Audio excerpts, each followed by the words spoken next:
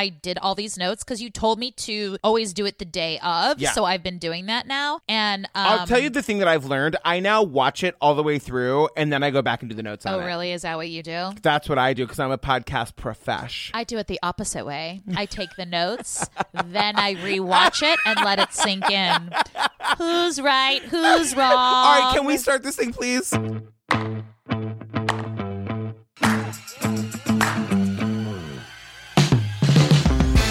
Hey, Ellen Marsh. Hey, Patrick. Hi. How are you, girl? I'm really, really, really here. Can I tell you something? I just finished editing episode 2, which obviously God. the listeners have already heard, but like Okay. we're in the past right now. Right. We're in the past. You were so drunk by the end of it. And the funniest thing about it is that you guys, Ellen doesn't drink. She had half a cocktail. That's true. And at one point you were yelling and slamming your fist on the table. And I had to stop and be like, girl, none of this is going to be usable. You have to calm down. And then 5 minutes later you go, are you really mad at me?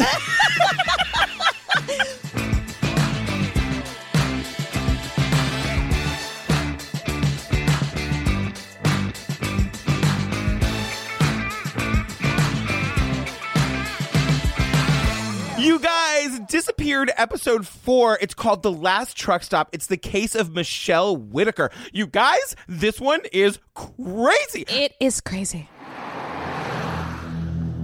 I knew something was very wrong. No matter how mad we got at each other, I always knew she was around. A young woman struggles to get her life back on track.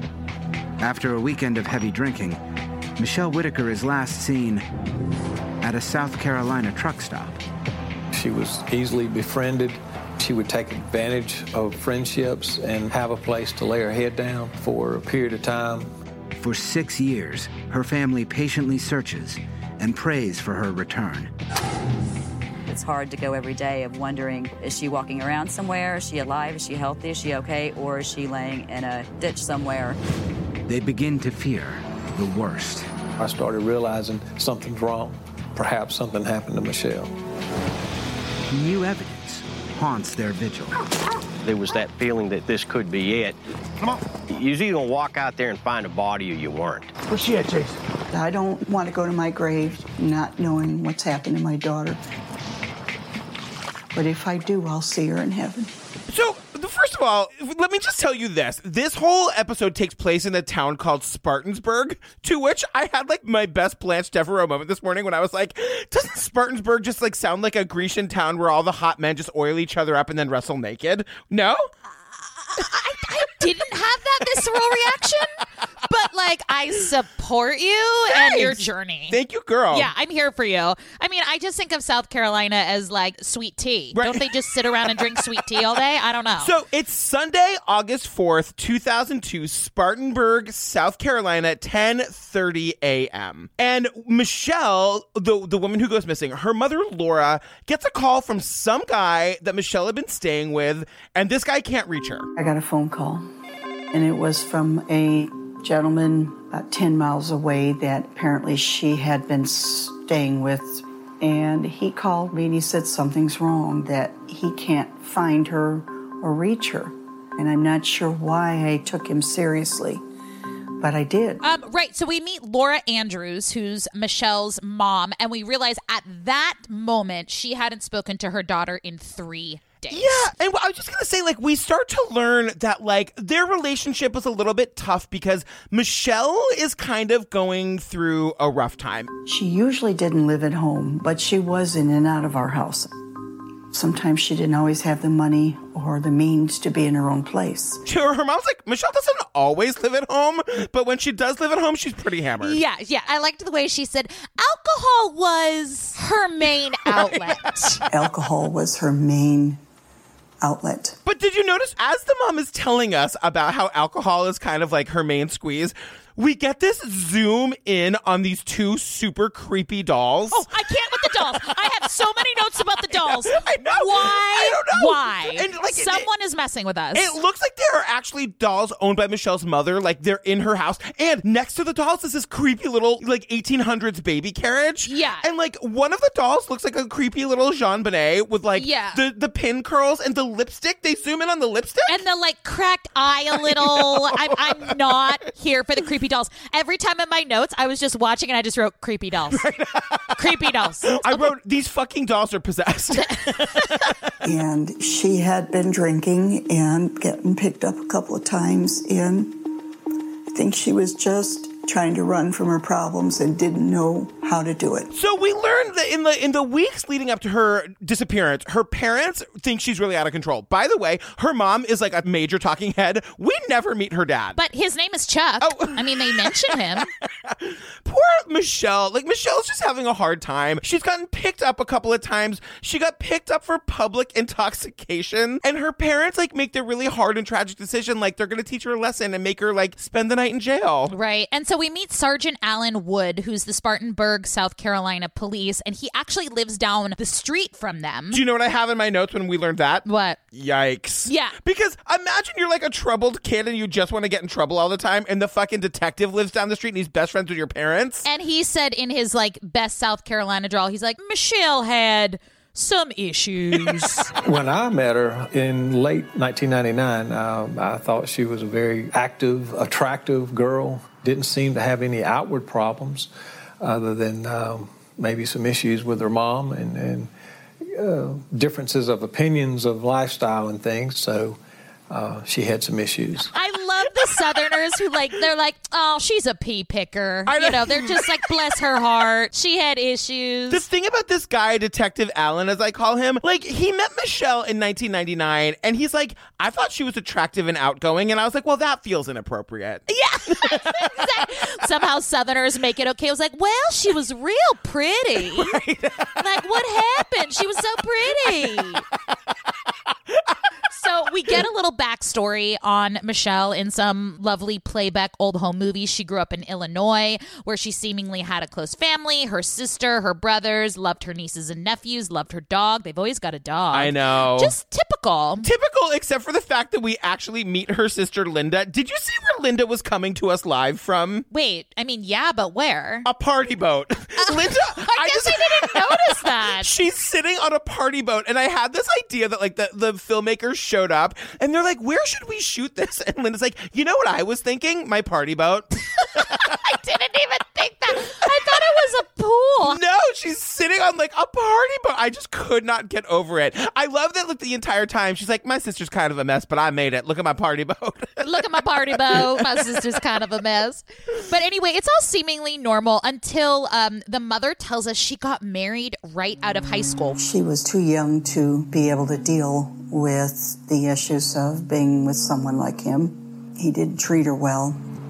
It was extremely difficult, and it was a beginning of years of pain for her. They kind of gloss over he was abusive, all these things. Fast forward to she's 30 with not one, not two, but thrice failed marriages. Yeah. One of the things we learn about her early marriage was that her mother noticed in her first marriage that the guy wasn't great. He wasn't treating her very well. And that was when she started, like, drinking and, like, the substance abuse. And so that's kind of like what comes out of these marriages. Because if you look at her siblings, like, all of her siblings are married and they're having kids. Her sister's got that fabulous party boat.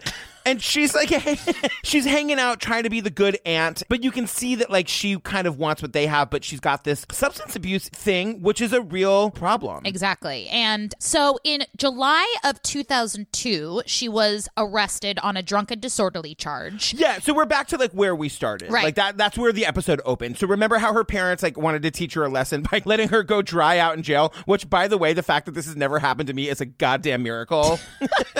Or you drinky pants. My love, you would not fare well in prison, okay? I mean, I would actually fare well in prison. Yeah, you would fare well. It would be the end of days. Could you imagine being like, Ellen, get me out of this prison? Oh my God.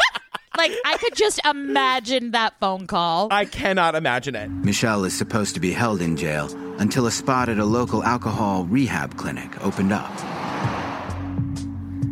But that's not how events unfold. So, but this is the thing that always gets me, and this shit happens in every goddamn one of these documentaries.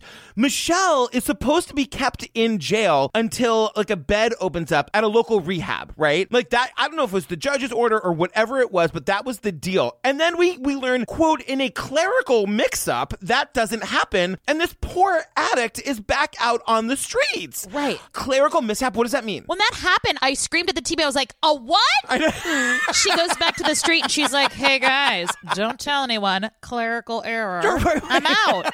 Like, what? Clerical error? I know. But this is when, like, back to the beginning, like, this is when that friend calls Michelle's mom, and he's like, your daughter got out of jail like 5 days ago, but I haven't seen her in like 3 days. And Michelle's mom is like, say what, girl? When I went down to the police station, the desk sergeant said she's an adult. She can do anything she wants. We can't help you. And I said, well, I'm her mother, and I'm going to tell you that something is wrong. So then we meet, I love this title. Do you remember his title? I didn't write the whole thing down, but I do remember that it was a fun title. Master Deputy? Right. He's like... That smacks of Stephen Sondheim's Sex Dungeon. I mean, I don't even, like, he's like a master deputy. They're like, okay, Deputy Tom Smith. No. I said master deputy. Could you write that down? Master deputy. Wait, can we take a pause for a quick second? Because I feel like I caught you off guard with the Stephen Sondheim Sex Dungeon. Are you not aware of this? Do you want to explain it to the listeners? Okay. Did you really want to pull at that thread? Master Deputy Stephen Sondheim allegedly has a sex dungeon in his basement. I mean, he's 91. Let the man do whatever he wants. Let him live out his golden years in peace and sex dungeon bliss. From the time she got out of jail to the time we put her at the truck stop, it appears that basically she was bar hopping from one establishment to another. Master Deputy, I've got a lot of questions. Truck stop girl? Bar hopping from establishment to establishment? So we find that night she was with a gentleman named Brad Wines. Hold on a second here. We are going to have to roll this back. Brad, look, Brad. Okay, girl, breathe. I'm sorry. here for you. I'm here. You are getting, you wonder why you blow your gaskets and you sweat out through your shirts. Okay, what's happening? I'm like, why have I had a throbbing headache for 7 years? Michelle meets a pipe fitter named Brad Wines. I was out riding my motorcycle. I just told on a leisurely cruise. I stopped at a bar. She was sitting by the door, peeking out the door quite often. Looked like she was afraid, so I went over and spoke to her. We learned that, like, the day that she goes missing, or the day before, she's out bar hopping, according to Master Deputy. She's at this one bar, and we meet this guy, Brad Wines. And we are getting him, like, an interview to camera. He's saying to us, like, girl, I'm a pipe fitter. Patrick Hines has a lot of questions about what the fuck that is. So he sees this, like, young woman, and he describes her as, like, standing by the door of this bar and, like, peeking out and like looking back and peeking out and looking back. And I was like, okay, that's really creepy. So like, instead of avoiding the crazy person, he walks right over to her. Right. And he's like, hey girl, what's your story? Right. That sounds like something I would do. Go on. I don't see any cause for alarm. Go on. I'd be like, I want to know what she's looking at, who she's looking at. Let me go find out. I would do that in a heartbeat. I'm a midday pipe fitter on a leisurely cruise on my motorbike. I'm going to stop and ask the crazy girl some questions. Wait. Motorbike? Was he on a motorbike? Was he? Oh, look at the chap on his motorbike. When did you start saying motorbike? I don't know. I don't know what a pipe fitter is. Like, I have so many questions, Ellen.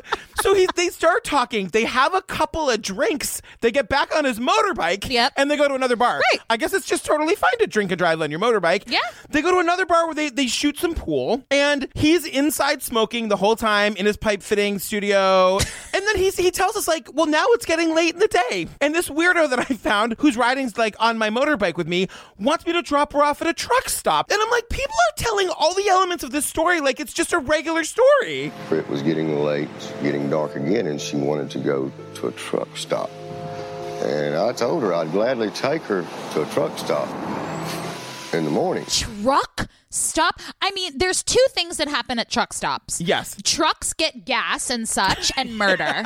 Murder and gas. That's the only two things that happen at truck stop. Everyone has said truck stop so casually. I know. The mom, everyone's like, well, then she went to the truck stop. The truck stop isn't the name of a bar. It is an actual truck stop. Although we are now opening that gay club. Coming to Chelsea in 2021 when we can all go back outside. The truck stop, you guys. Musical Mondays at the truck stop. Aw, Musical Mondays, R.I.P. But so this guy, who I think is creepy, and I've got a lot of questions for, declines the offer to take her to a truck stop. Right. Instead, guess what he does, Ellen? It's going to be a shock to everybody. Everybody sit down. He takes her home with him. He takes her home, but he's so cute because he's very adamant that, like, I slept on the couch, she slept on the bed. I was like, come on. Again, all she had was the clothes she was wearing. I gave her a pair of shorts and a shirt. She could sleep in my bed. I slept on the couch. So the next morning, got up, took her and dropped her off there, gave her a few bucks to get her a paper and copy, and told her to talk to the truck drivers and good luck. That was pretty much it. Yeah, except she then disappeared for 89 years, and she's not here to tell her side of that story, creepy, weird pipe fitter guy on the motorbike. And he says that, like, he literally says he, like, gave her a couple of bucks to buy a coffee and a paper. Yep. And said, like, good luck talking to those truckers. Yeah, and that was it. So then when she's gone missing, the cops call this bitch because to let him know that he's the last person to see her alive. Right, I was going to say that, Patrick. Okay, fine. What did you think? I was just going to change topics and start singing show tunes? Okay, right, continue. No, your turn. You go. No, I mean, so they say, obviously when you're the last person to see someone that has gone missing, you are automatically a suspect. Police administer a polygraph to Brad Wines. At one point, he was a little bit suspect, but there was never an indication that he had done anything or that anything happened other than what he said happened. Even though they said he seemed a bit suspicious, his polygraph test checked out. Now, do you think in 2002 polygraph tests are admissible in South Carolina? I'm going to say no. No, they are. They are? Yeah, I did a Goog back to South Carolina, the judicial system, and their polygraph tests are 100% admissible in the state of South Carolina. I don't know now, but I Googled in 2002, and I found like South Carolina versus Jackson in 2005. So I went back to about 2006, and I was like, okay, so they were admissible in 2002. Wow. So that's why he got off. He took a polygraph test, and he got off. The worst thing to come out of like the popularity of true crime podcasts for the police department is that now everybody knows to not take the fucking polygraph test. I know. Yeah, totally. I still got my eye on you, pipe fitter. You might be off the police's radar, but bitch, you are still on my radar. So yeah, and you know what? Word to the wise, you do not want to be on Patrick Hines' radar for so many reasons. Just like stay off his radar. That's my public service announcement for the day. You're welcome, America. She had heard that she could make good money working bars, restaurants around Myrtle Beach. So we learned that she told him the reason she wants to go to the truck stop is because she's been fighting with her parents, she's been fighting with her mom. She wants to get out of town and go to Myrtle Beach. Like she's got this like idea that she can go to Myrtle Beach and get a job at like a bar or a restaurant and like make money and like just get away. And Brad tells them that. She says, well, I think she was on her way to Myrtle Beach. That's what she told me. So they essentially at that point go through all the scenarios, right? Is she mad at her family? Is she mad at her mom for leaving her in jail? Is she just acting out? Is she just trying to get away for sometimes? But the thing that the sister explains to us is that... From where, girl? The party boat. So the sister explains, even when times were the roughest, even when Michelle and her mother didn't see eye to eye, her and her sister did always keep contact. She may have gone a couple of weeks without calling my parents, but she always called me. She always wanted, be around the family.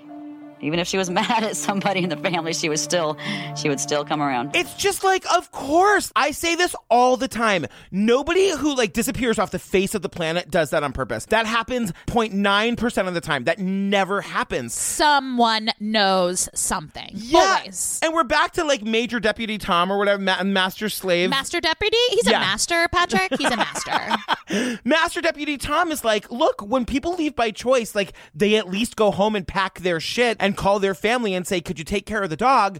Because this is the thing. She's got a dog. And like people don't do that. They don't just disappear and not like provide for their animals. She had a dog, they tell me, that she was real attached to. And everybody you talk to would tell you that she'd never leave that dog. And like, you don't just get into a truck with a stranger and just the clothes on your back and the 58 cents that creepy pipe fitter gave you and head for Myrtle Beach. Right. So now they are assuming that something is amiss, right? So they go to Myrtle Beach. Of course they are. They search the beach. They put up flyers. They set up a website to find her. I just wanted to say, because like they search Myrtle Beach, and then like the parents like say they take it into their own hands, and the parents really want credit for the hard work they did. Right. They're like, we even made a website. Because I guess in 2002 making a website was kind of like, let's think outside the box. What else could we do? Yeah, so they did. And so at this point, this is where, I mean, I don't want to call Laura Andrews the mom garbage, but this is the time where she's just kind of reevaluating her parental decisions. Yeah. She's saying, what could I have done better? Because then we learn that in 1999, we found out that she was assaulted and she was raped. And then it comes out that the mom kind of said some not so great things, like maybe she put herself in a bad situation to be attacked, to be assaulted. It was all really, really hairy what she was saying. She was sexually assaulted. The man broke her face, so I mean, he really beat her up.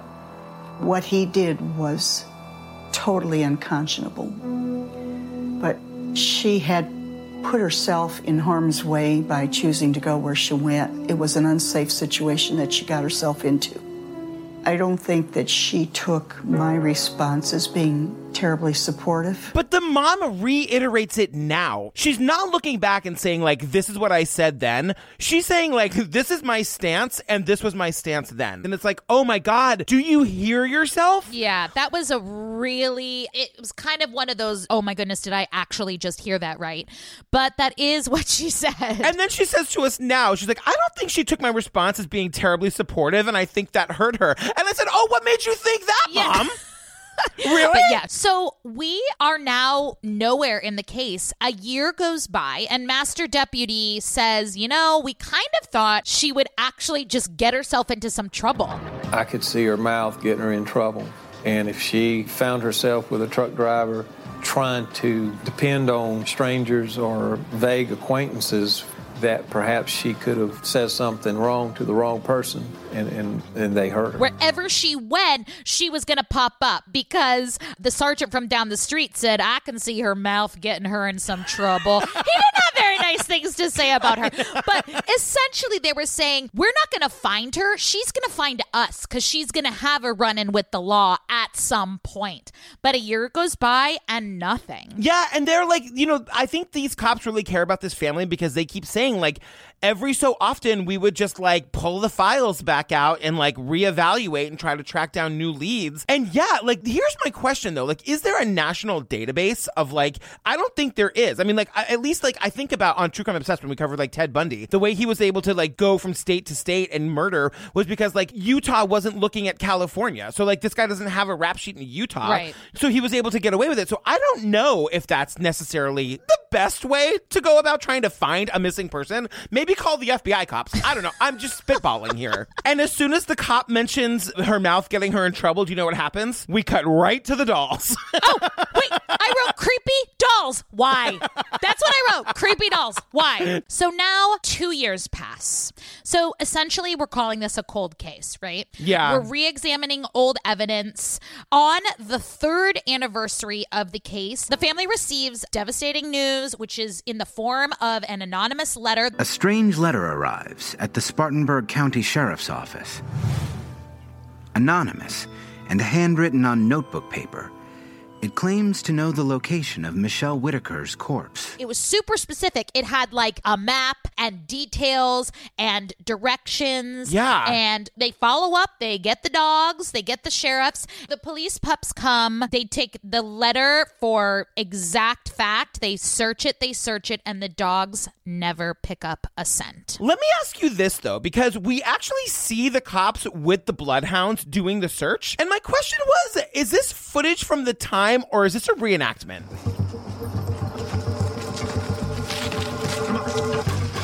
Attaboy. no, that's a reenactment. I was thinking of the director being like, do you think you could get the dogs and we could like go to the pond?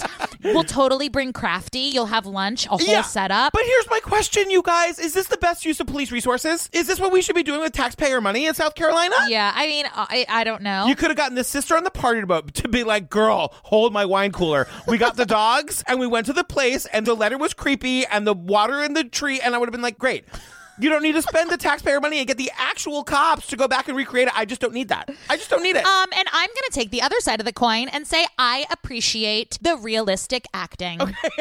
So we then have a little bit of a break in the case. Deputies in Spartanburg carted Jonathan Vick off to jail. They say his arrest solved a 10-year murder.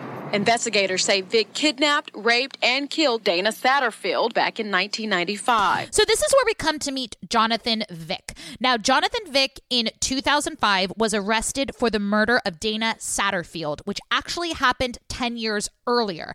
Dana Satterfield was a salon owner, and in 1995, she was murdered by Jonathan Vick. He was then convicted in 2006. And Deputy Tom, like, they do not go into this, but Deputy Tom was like, girl, that shit was real brutal. Like, apparently whatever happened to this woman was so bad they can't tell us about it. The Dana Satterfield case, probably one of the most brutal killings in Spartanburg County at the time. Right. Now, where this becomes interesting is that his fiancée, Heather Sellers, went missing about 5 weeks after Michelle in 2002.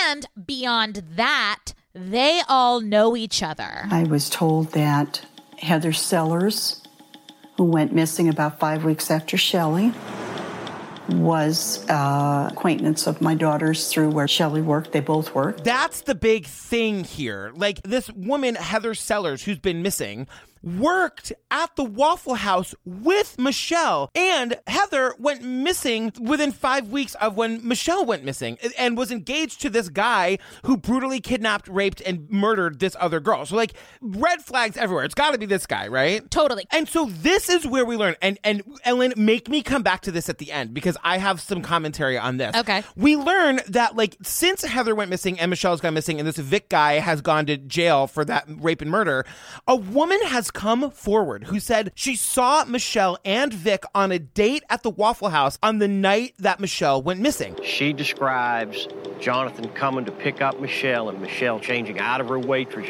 uniform into clothes and then leaving with Jonathan. So she says that Vic came to pick Michelle up. Michelle was in her like work uniform. She changed and waited and then they left together. We're coming back to this. So they essentially go to Jonathan Vick to get information on Michelle, but also Heather Sellers. So we have the three people. We have the Dana who died 10 years ago, the Heather Sellers who's gone missing, who was his fiance, and Michelle, all kind of circling around this Jonathan Vick character.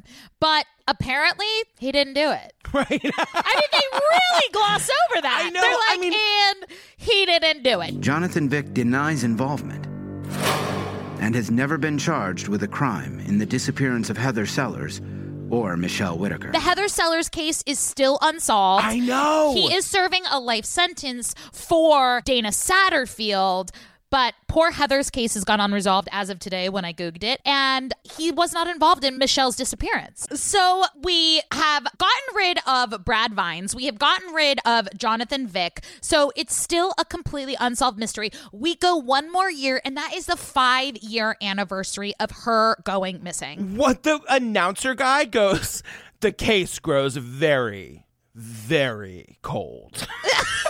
Girl! Both cases grow very, very cold.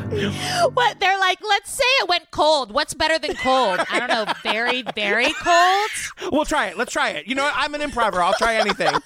The case grows very, very cold. What's better than cold? Like, what's better than cold?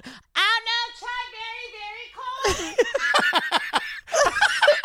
cold. From the booth? The case grows very, very cold. Add one more. Very, very cold. So they're at 5 years and the family moves.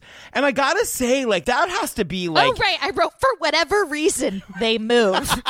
don't explain that either.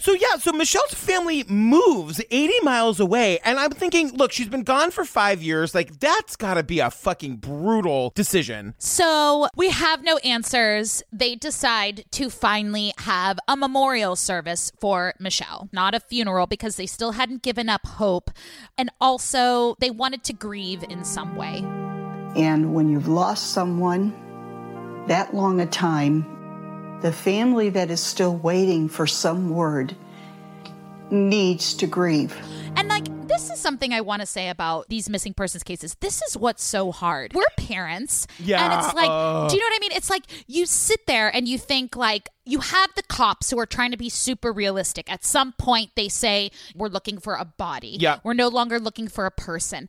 But then there is just in the back of your mind, there's this tiny, tiny little place where you have to have hope. The uncertainty, I honestly, and I don't know if I sound super callous saying this, but almost finding out that the unthinkable has happened is almost better than not knowing. 1,000,000%. Million cajillion percent. But you know who has given up hope at this point 5 years later? Me. You guys, she's not coming back. You know what I mean? No, she's not coming back. And same with the cops, Sergeant Wood, Alan Wood, has a conversation and says, she's gone. Let's start the process of acceptance. Yes. Their mother very pointedly asked me, what do you think? And I told her I thought she was dead. That must be so hard to hear. But again, having the finality of finding it out and just laying it to rest, but just having this big question mark I know. and having this memorial must seem so bleak to these families. And the sister says as much. She's like, that was all we were ever going to get. I can't imagine that. So another year passes. We're now 6. Wait, can I just say, every time they say another year passes, I Patrick scream. I know.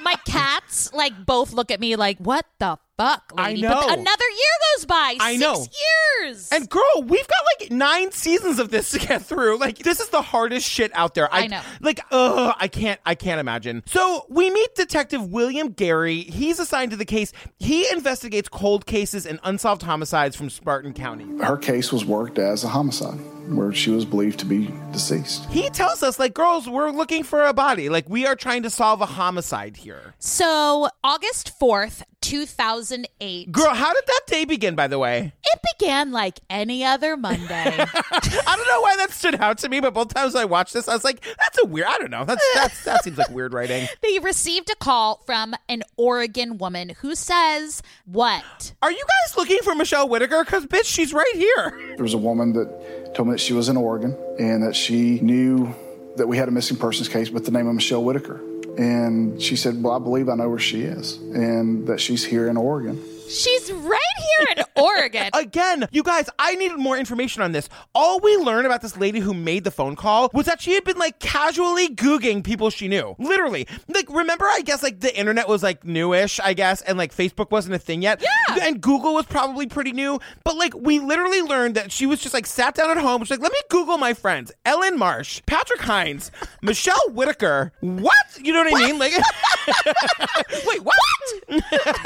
They told me they had searched the internet, just doing a Google search for people, and they ran across MichelleWhitaker.com. So they're like, no, seriously. And the guy's like, I'm going to need a picture. Yeah. That's going to do it. I'm going to need a picture. She's like, cool. Yeah, here's a picture. Bloop, bloop, bloop, bloop, bloop. Sends a picture, and they're like, oh, no, that's her. Right.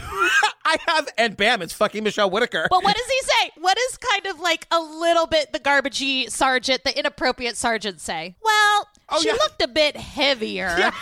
She looked a little bit heavier than the last time I remember. I was like, do not body shame. This is the same one who earlier in the episode was I remember when I met her in 99, she was fit, attractive. Girl! Yeah, I know. Come on. He's being gone for 6 years did nothing for her figure. Right. But here's the thing. I am losing my mind. When this happened, I screamed. Because this shit never happens. When people disappear off the face of the planet and they make no contact with anybody in their extended family, they change their ways. This woman apparently never got arrested ever again. This all happened because she was sleeping in her car and going to truck stops and getting arrested for public intoxication.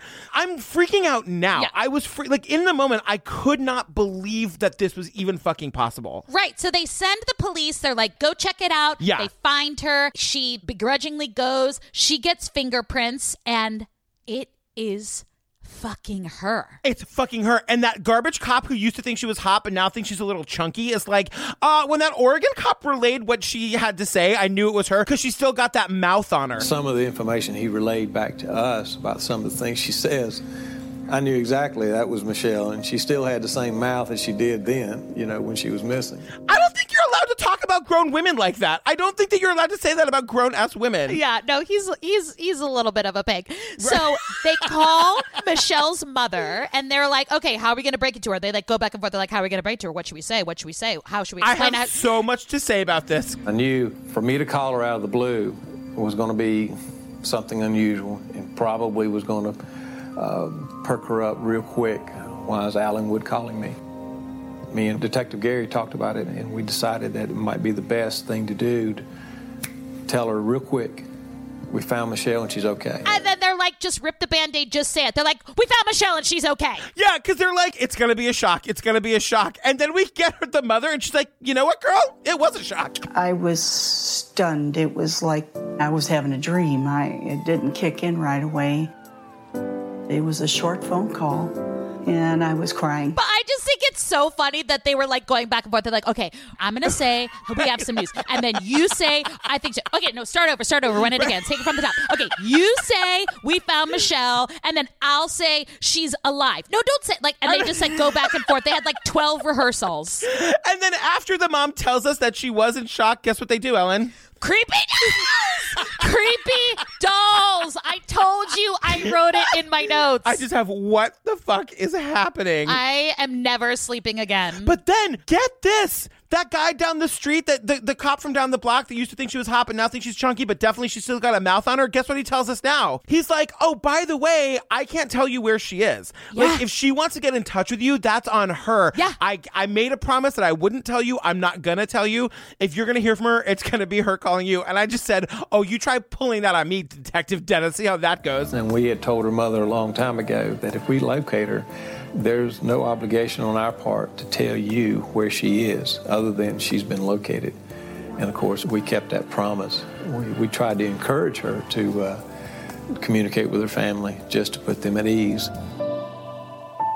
The very next evening, Michelle calls her mother. Yeah, so she calls her mom the next day, and apparently the local news was there to capture the phone call. Yeah, why was the news was at Andrew's home? The news at the mom's house. And I'm like, could you give her a minute, girl? But then I'm like, oh my God, I'm so happy to witness this because she gets her daughter on the phone. She hasn't spoken to her in 6 years. The daughter is talking. The mom asks her to stop talking so that she can say to her the first words she says to her own daughter in 6 years. You know, the last time I saw you, girl, I was pretty mad for obvious reasons. Hi, honey. Just hold on a minute, Shelley. You know, the last time I saw you, I was upset with you for obvious reasons, but that's history. What? I know. It's almost like just that lack of filter. I don't think she thought she was saying anything wrong. It's just this bedside manner. Please do not go into the healthcare field. You have no bedside manner whatsoever. And she's like, we searched, we put up flyers. It's all kind of about her. Totally. But then my next note is all right, Michelle, you got some splaining to do, girl. Oh my God, you guys. The explanation. So they reunite. Michelle explains the moment in her own words. I kept touching him and squeezing him and hugging him. It was like a ghost had come to life or something. I was like, oh my God, you're actually here. Oh my God. You're not mad at me. You don't hate me. Yeah, they pick her up at the airport, and it's right from the minute Michelle starts talking, I'm like, oh my God, I know exactly what happened here. It's just a complete miscommunication. The mom is so happy to see her at the airport, and we see the home video of it, and Michelle is like, I can't believe you guys came. I can't believe you don't hate me. I can't believe you're happy to see me. Right. And it's like, Michelle, what happened that made you feel that way? We're going to find out, and I'm going to flip this table. So, I have two tables in my eyesight that I am prepared at any moment to flip. Through this, homecoming and everything, we find out that Michelle was indeed in Oregon. She went from Spartanburg to Indiana to Virginia to Florida to Reno. And then I met the guy and ended up being with for 5 years. During Michelle's odyssey, she would find love, friendship, and a job in Oregon, working as a nanny for a large family with foster children. I live on a farm with horses and lots of dogs and 7 kids that I watch. I don't make a lot of money. I don't do it for anything like that. It just makes my heart happy because the kids are wonderful. She has been gone for 6 years. So what did she do? She ran away to try and make a new life for her. Yeah. She did not change her name. She said, I mean, this really stems from probably her assault, probably from mental illness, because she says, I thought my family would be better off without me. Before I left, her and I were so angry with each other, and she was saying things hurtful, and I was saying things hurtful. My mom, in a nice way, said I was a piece of crap because she didn't like the way I was leading my life. I wasn't doing the nicest of things, like drinking and sleeping in cars. And she said that the family would be better off without me. But you know why she thought that? She thought that because her mother told her that. Yeah. Michelle tells us, she said, our family would be better off without you. And Michelle did not take that as an insult. She took that as a directive. And she believed it and she left. And this is what just makes me so fucking mad. We've been watching this mom cry for the last 45 minutes and I'm sure she is sad. And I'm sure if she could take anything back in the world, it would be that. But the truth of the matter is that's why she left. Yeah. That's why she left. She ran away. She wanted to make a new life. And she then says to us later, she didn't think anyone was looking for her. My goal was to live in Myrtle Beach, under the radar, go work at a bar, a restaurant or something. Had no clue they thought I was dead or that they were searching for me. I totally thought that they were happy I'd be gone. She had no idea. She said, and also remember, like, of course, this is something we're always going to go back to in these cases. Facebook was established in 2006. Yeah. But it wasn't prevalent in our life the way it is now till roughly around 2010. MySpace was launched in 2003, but again, it was more for music.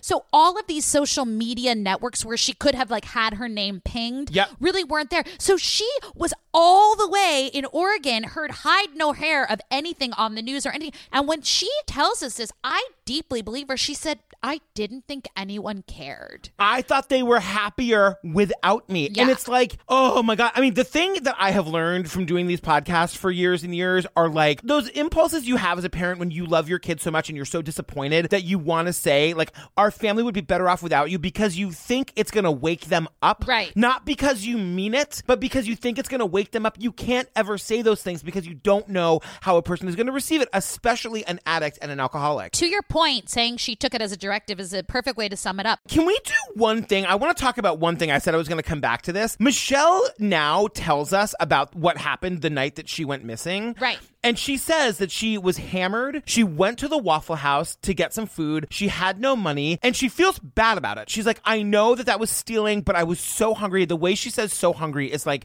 so fucking heartbreaking. I went to a restaurant, a Waffle House, and I went in with no money and ordered food. And then luckily the guy behind me, I'm going to cry, paid for my food because I had no money. And that's stealing. I knew I had no money, and I walked in there without it, but I was so hungry. And I was still drunk, and I walk in there, and this guy pays for my food, luckily, and then gives me a ride back into town. And, I mean, I could have been murdered, I could have been beat, I could have been something, and nothing happened, thank God, but... Wow. Was that the Vic guy? Remember? I wondered the same thing. Yeah. The witness who said that he saw her going on a date with this guy. Was that him? Yeah. Because I think it must have been because she says, I could have been murdered. I could have been killed.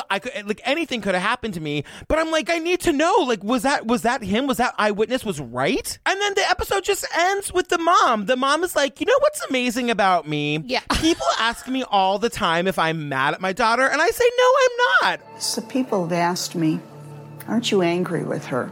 And my immediate answer and my only answer and my truthful answer is no, I'm not. And the mom says to us she's like, Michelle was gone for 6 years and she let herself believe that it was me that was the reason that she left and not her own problems. And it was 6 years of nobody correcting her memories. And I was like, I can't believe that you are just so willing to say this on fucking television. She was not in a position to think clearly about the consequences of disappearing.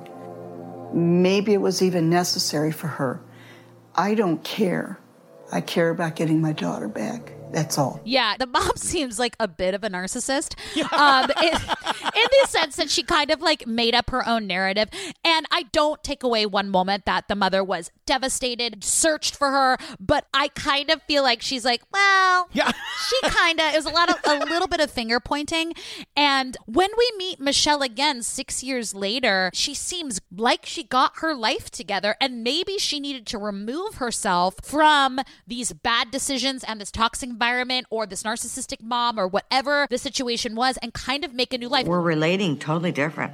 She's letting me be me, so I have to just let her be her.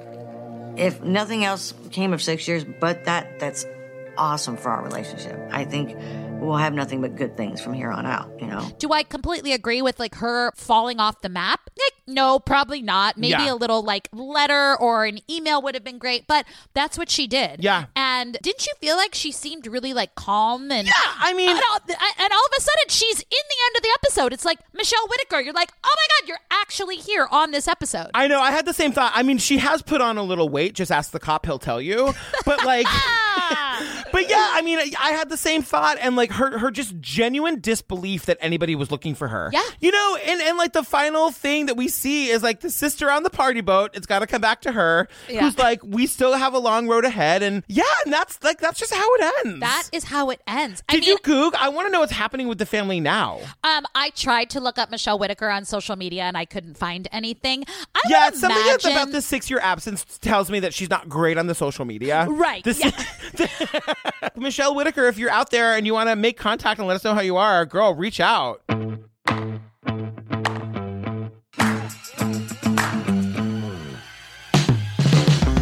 Girl, we got through episode 4, the case of Michelle Whitaker. It was stressful, but happy ending. Happy ending that I didn't know that was going to happen in these episodes. I am thrilled. I am really, really thrilled. Oh, wouldn't that be so awesome if we got to talk to Michelle Whitaker? Oh my God. Michelle, if you're listening, call us, girl. Please. Oh, that would be so fun. Girl, tell the people where they can find us on the social medias. The Disappeared Pod on Instagram and just Disappeared Pod on Twitter. On the Disappeared Pod on Instagram, I'm doing like all the stories where I'm playing like little clips as I'm editing them, and we're both getting in there and being silly. Ellen is managing our social media. She's doing such an amazing job. If you want to see like pictures of us from college, pictures of like me marrying her and her first husband, and she marrying me and my first husband. I've only had one husband, but we are not together anymore. We are consciously uncoupled. We're very happy. Yes, he's super hot. So your social medias are at Ellen Marsh on everything. Yeah, and you are at Patrick Hines _ on Instagram and at Patrick Hines on Twitter. So is there another Patrick Hines on Instagram? We should find him. Yeah, I think he's a priest or something, so I'm letting him have it. You guys, we are also, I want to let you know, we're doing outtakes at the end of our episodes, so stay tuned because they are ridiculous and hilarious. And you guys, I also want to tell you again that all episodes of ID's Disappeared are available for streaming now on ID Go. The first season of Disappeared is streaming for free at ID Go, and a complimentary digital series, The Missing, is available on Facebook Watch, with new episodes posting every Tuesday on ID's Facebook page. You guys, I've been watching those, they're like 10-minute long episodes about missing people, and they are fucking fascinating. I can't do it. I don't know how you do it. My stress levels can't handle it. Girl, I love you. I hate that we're still doing this over FaceTime. I know. FaceTime quarantine. I love you. I love seeing your face. Girl. I love when missing people aren't missing. I love your hair. Oh my God, thank you. I love you. And we love you guys. Thank you so much for listening. Listen, if you're loving our episodes, tell a friend about it. Get them involved. Get them involved? Why not? Get them involved. Tag us in your posts. Tag us in your stories. We'll retweet. We'll repost. We love you. Thank you so much. All right, bye. Love you. Oh no, I'm still recording. The Zoom is separate. Yeah, I know. Okay. I sent it to you. Okay. Oh, do you know? Oh God. Could you do a very... I love an off-camera yell. It's so good. I love just like, you know what? That was good. No, that was a good take. We're gonna keep it. But can you just add a very, very? Just one more very. What's the difference, Phil? Just trust me. Add one more very. Just take it again. We're gonna keep the first one. We're gonna keep the very. Add a very, very. Just for me. This is bonus. We've got the footage. You want to make contact and let us know how you are, girl, reach out. Oh my gosh, Michelle Whitaker, I want to ask you all the questions. Mainly, how do you do that? Because, listen, I don't want to disappear for 6 years, but I could disappear for a week. I would take a solid week. One note, just because I love you, will you try to give me a little more commentary than just like what happened? What do you mean? Just give me some commentary. So if you when you're talking about the plot points, if you have a thought about it, say that too. Okay. So this is where we end the podcast. Bye. Wait, but first of all, I want to quantify some things. Number one, I am not a drinker. No. Like, at all. So when I do have a beverage, I'm seriously turned into a frat boy. Like, I get angry, I start crushing cans on my head. Swearing. You're also not like a cusser, and you were I was like, who is this person? Do you remember the one time you got super hammered when I was a bartender? You had like 2 drinks that night or whatever, and I threatened to sell you to the back of house staff? Yeah, you were like, I am about to sell you off to the highest bidding busser in 2 seconds. That is a true story.